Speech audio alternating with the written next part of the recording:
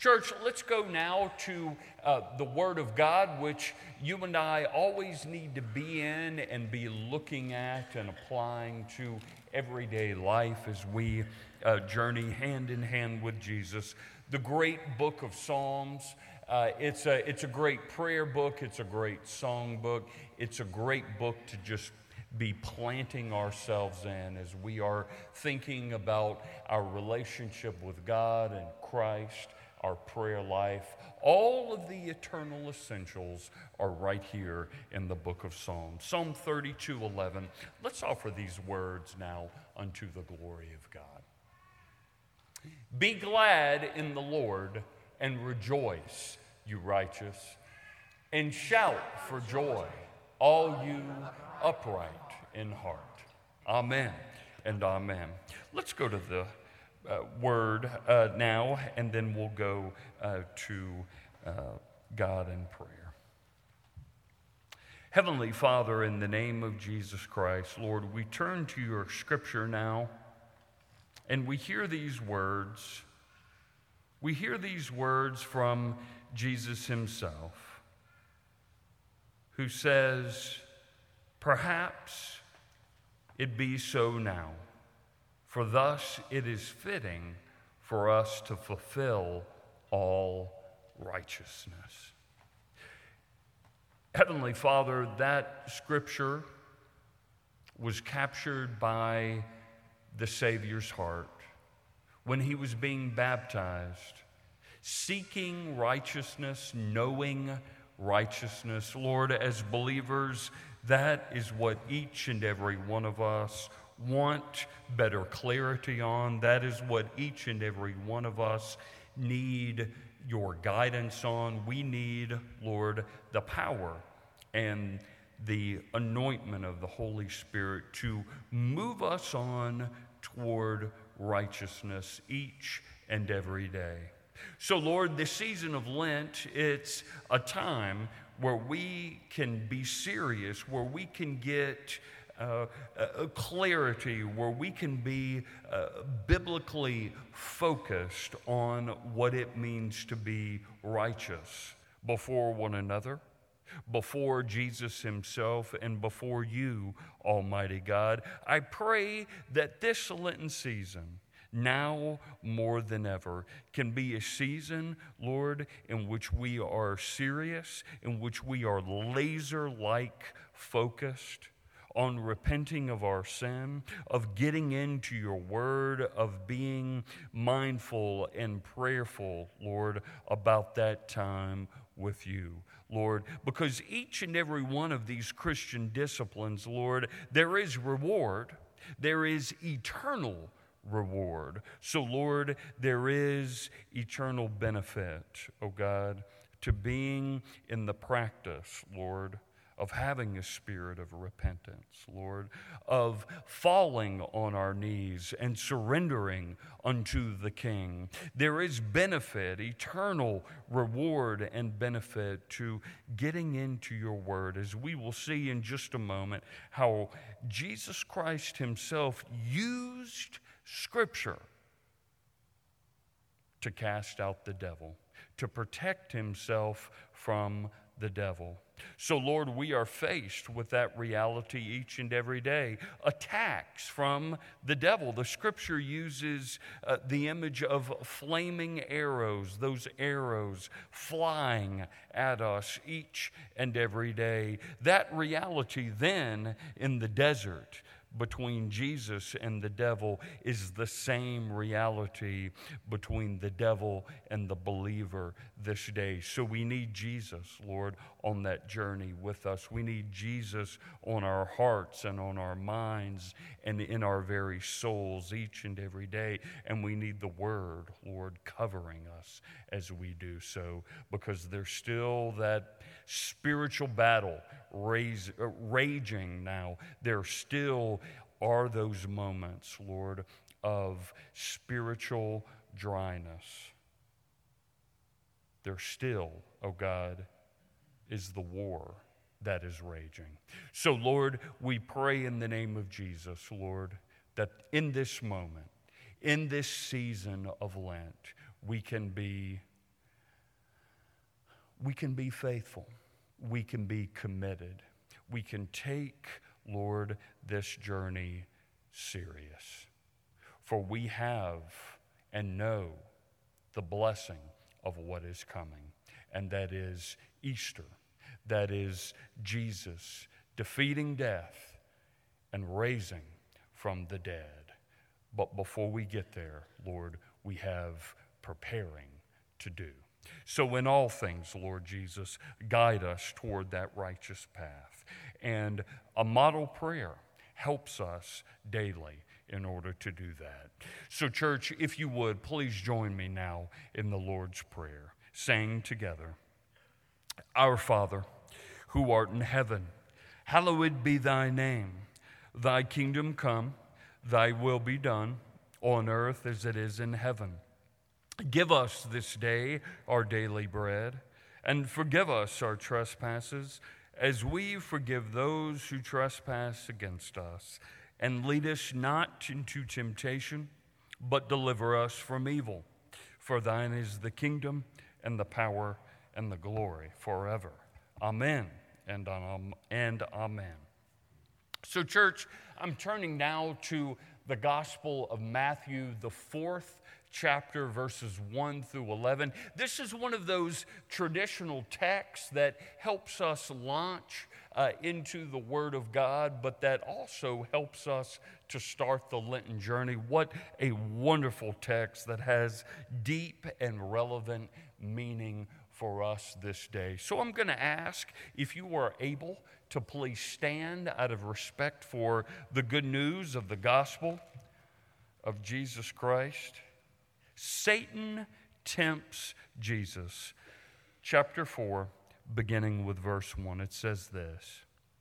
Then Jesus was led up by the Spirit into the wilderness to be tempted by the devil.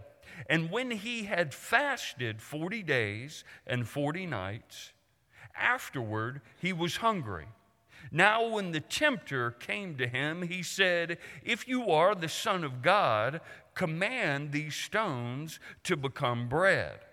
But he answered and said, It is written, Man shall not live by bread alone, but by every word that proceeds from the mouth of God. Then the devil took him up into the holy city, set him on the pinnacle of the temple, and said to him, If you are the Son of God, throw yourself down, for it is written, He shall give his angels charge over you, and in their hands they shall bear you up, lest you dash your foot against a stone. Jesus said to him, It is written again, You shall not tempt the Lord your God. Again, the devil took him up on an exceedingly high mountain and showed him all of the kingdoms of the world and their glory. And he said to him, All these things I will give you if you will fall down and worship me. Then Jesus said to him, Away with you, Satan, for it is written, You shall worship the Lord your God, and him only shall you serve. Then the devil left him, and behold, and angels came and ministered to him. Church, this is the gospel of our Lord and Savior, Jesus Christ. Thanks be to God. Amen, and you may be seated. So, church, in a very perfect world, we would have no temptation, right? And I'm thinking about Adam and Eve beginning that journey after God had created them in the Garden of Good and Evil. Everything was good, everything was right. There was this righteous relationship with the Almighty God. No temptation there. But as we quickly know, having read through the book of Genesis, that quickly falls apart and it unravels, and temptation is there, and the fruit is eaten, and they are quickly expelled out of the garden. So in a perfect world, temptation, think about it, would not exist. But tragically, what began in the garden is now our plight as well. We don't live in a perfect world, although we wish for it, although we pray for it, although we yearn for it. In fact, we have the exact opposite that we live in, do we not? A fallen, sinful world. So part of that fallen, sinful world that we live in, that we pray ourselves through and wrestle with each and every day, is the fact that temptation is in our face all the time, is it not? It's almost as though the devil himself is putting that carrot out there. And that carrot looks attractive. That carrot looks very tasty. And he's just dangling it out there. And here we are once again, you and I, as believers who want to do right, who want to live that most righteous life in relationship with God, being tempted in this fallen world each and every day. So speaking of temptation, okay, speaking of the Garden of Eden, here's what I want to offer this morning for us to be in thought about and prayer about and going to the scriptures, both the book of Genesis in those early chapters and also in the Gospel of Matthew, is that the three temptations of Jesus Christ that are chronicled in the Gospel of Matthew, they very much reflect and are a mirror image of the temptations that Adam and Eve faced as well. And let me speak of, or kind of sum up, what those temptations are. And here is where it is so relevant for you and I. They are the temptations, listen closely, of satisfactions, the temptations of powers, and the temptations of beauties. Okay? I'm going to say it again here. Okay? What is reflected in the garden that Adam and Eve had to face and had to come to grips with, okay, and ultimately fell from God's grace because they disobeyed. Jesus was faced with these same exact things in the desert, okay? Hear him again. The temptations of satisfactions, the temptation of powers, and the temptation of beauties, okay? Now tell me if that's not relevant for you and I this very day. Aren't we tempted with the same exact things? The world knows that, you see. Society knows that. The devil himself knows that. Okay, satisfactions, powers, and beauties. These are the very things that tug at us, right? They know that our fallen human nature is drawn to these very things, church. Let me go back to the Word of God, okay, and just pinpoint where it speaks about satisfactions, powers, and beauties. I'm going to go to, this goes back to chapter 4, okay, of Matthew, and I want to go to 3b. Listen to this, okay? Now when the tempter came to him, he said, "If you are the Son of God, command these stones to become bread." There it is, right there. You see, Jesus had been in the desert. Scripture tells us for how long? For 40 days. For 40 days and 40 nights, Scripture says, he was there. So he was absolutely hungry. And Scripture tells us that he was absolutely famished. So he needed nourishment. Just like you and I would need nourishment. Although he is the Savior, so he would have lived through the 40 days and 40 nights, and you and I would have probably perished, right? But that's beside the point. The point is, he was absolutely exhausted. He was absolutely famished. So the idea of nourishment, literal nourishment, manna, bread, there you go. He needed it. He needed it. He needed to consume that very thing. Bread, manna, satisfaction. You see, bodily satisfaction needed that nourishment. So that's an idea of satisfaction. But the world gives us their own version of manna each and every day, do they not? The satisfactions. And they've got a twinkle to it, right? They are designed, these worldly satisfactions, to glamour the eye, you see, to spend the money on it, okay? To be attracted to it. But my question is, does it have any kind of spiritual nourishment to it? Does it have or offer any kind of eternal reward when you purchase it? Whatever it may be. Is it good for the eye? Is it good for the soul? Let me ask you that. Satisfactions, you see, they're out there.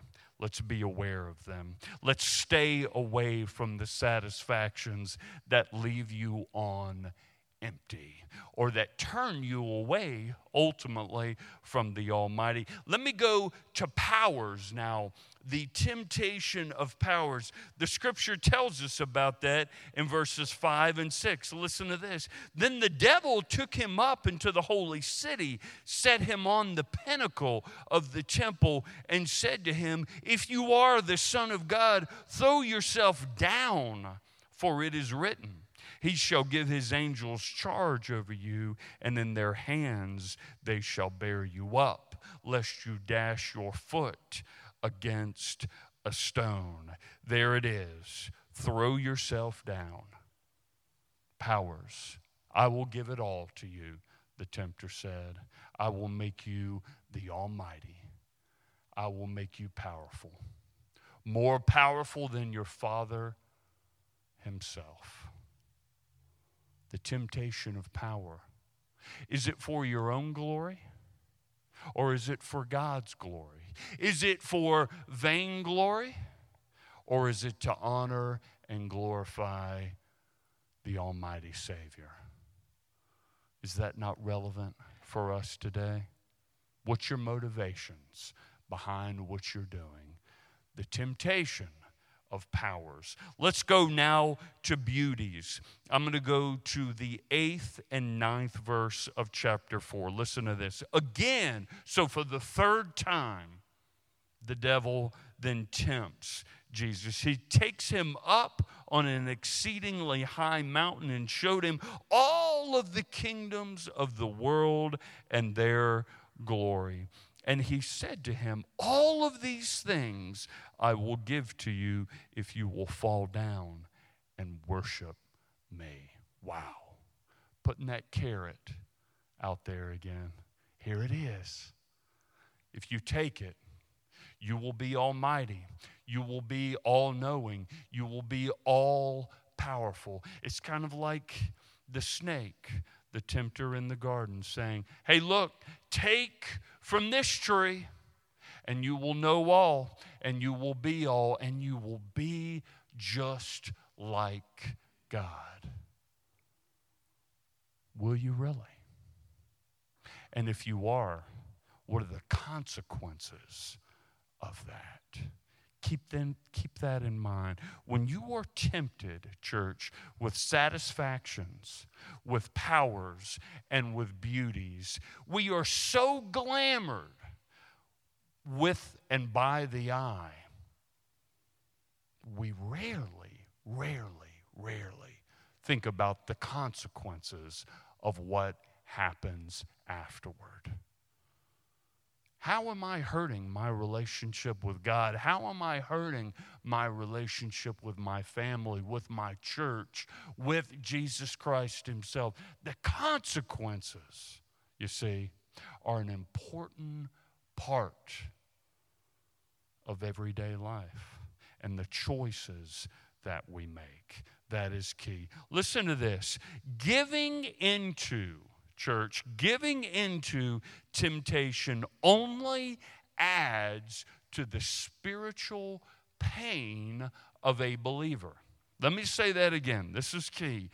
Giving into temptation only adds to the spiritual pain of a believer. Why? Because you and I, as the body of Christ, as believers who profess Jesus Christ, we are in a spiritual battle between and against the devil himself. That is not a fantasy. That is not science fiction. That is reality. And we can go to scriptures just like this and know that the same thing that Jesus Christ faced in the desert is our spiritual reality this day. That's why when we give into temptation, it only adds to the spiritual pain of our hearts and of our very souls. You see, the consequences of temptation lead to sin. Listen to this, the consequences of giving in to sin lead to these examples. Isolation. Okay? You ever been in a place when you feel absolutely isolated? You're not happy. You're not joyful. Chances are you're the exact opposite. You're depressed. You're down and out. But the consequences of giving into that sin brings spiritual pain to your life. Isolation, loneliness, spiritual dehydration, and ultimately you're sick then with sin. You see? The consequences of giving into temptation. Now, if you are wandering around in your own spiritual desert, if you know of someone that is wandering around in their own spiritual desert, we need to know that there is hope. That there is something to turn our hearts toward. There is satisfaction here. There is encouragement here. There is an uplifting message, and it is Jesus Christ. So firstly, if we are wandering around in our own desert, sick with sin, isolated, lonely, and depressed, let's go no further, church, than Jesus Christ, who was in the desert himself, who was exhausted, okay, who was dehydrated himself. But Jesus was doing things in this scripture passage that we can learn from and do likewise. So I want to point you, if you are in your own desert, if you know of someone in their own desert, I want to point you, you see, to the wellspring of life. And that is our hope. That is our encouragement this day, to know that we don't have to be stuck, you see, in our sin. We don't have to be stuck with the consequences of giving into temptation. That doesn't have to label us, you see. We can be pointed in the right direction, and that is the wellspring of life, Jesus Christ. So we can point ourselves and encourage others to go to the scriptures, to turn our hearts and our very souls to Jesus Christ and do likewise. So I want to share a scripture passage with you that speaks about this very thing. You see, it gives words to what Jesus did in this text. Okay? In this very text from Matthew. Forgive me, church, my pages are stuck together. Okay, here we go. So in the Gospel of James, the Apostle James gives words to the very actions that Jesus lived out. Okay? This is his spiritual reality. James chapter 4, verse 7 and 8. Okay, this is what Jesus lived out as he was quoting scriptures, as he ultimately stood up to the devil, the tempter himself. Listen to this, James chapter 4, 7 and 8. These are our biblical words of the day as well. Listen to this, I'm going to read it twice. Therefore, submit to God. Resist the devil, and he will flee from you. Here it is. Draw near to God, and he will draw near to you. Submit and resist. In this offended world that we live in, chances are somebody's going to hear that and be absolutely bent out of shape. They're going to get their nose disjointed when they hear the words submit and resist. But church, hear me. This is the Word of God. This is the truth of God. This is what the Savior lived out as he faced the devil himself, to submit and to resist. Now listen again to the context here. This is what James says. He says, therefore submit to God. Resist the devil, and he will flee from you. Draw near to God, and he will draw near to you. Submit to God. Submit to God. When you are faced with that carrot of temptation, and it has glamored your eye, it has glamored your ear, and you feel its pull, you feel its draw, whatever it may be. Here it is, first word of the day. Submit. Submit to God. Submit to God. When you feel its pull, submit immediately to God. Let me continue. Then resist, or in other translations, like the King James, it says rebuke. Okay? However it speaks to you, resist or rebuke. Listen to this. Resist the devil. I cast you out, devil, because I know that you were in this temptation. You want to lead me astray. You ultimately want to destroy my life. Submit and resist the devil, and he will flee from you. Now watch this. Draw near to God, and he will draw near to you. That is the eternal reward, you see, of resisting the devil. God will draw near. And that is the gospel. Let me close with this.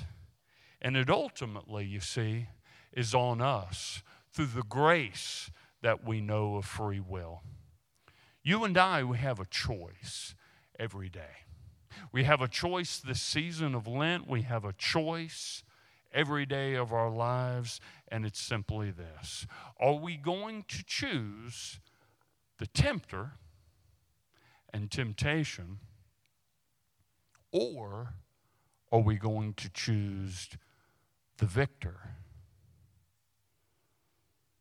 and his salvation?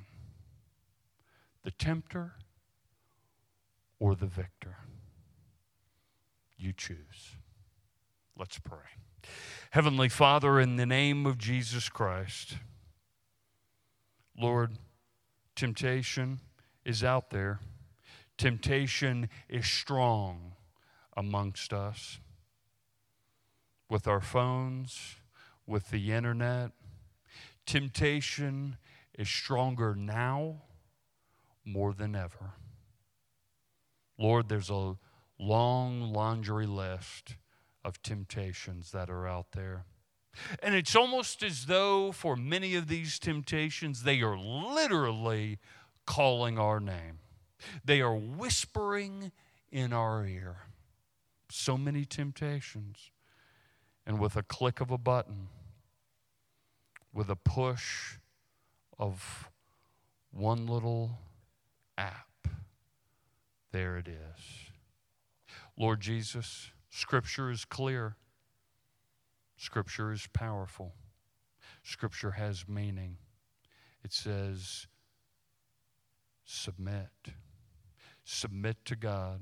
Don't submit to the devil, submit to God and resist. Resist the devil. Rebuke the devil. It's that simple. Submit and resist.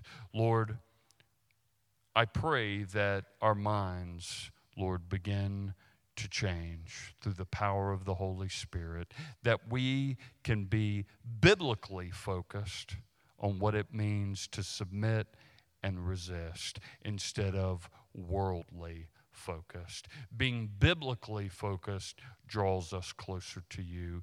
Being worldly focused hardens our hearts and turns our back on you. So it's our choice to follow the tempter or to go hand in hand with the victor. Going with the victor leads to full and abundant life, and that is a praise for us this day. In Jesus we pray. Amen.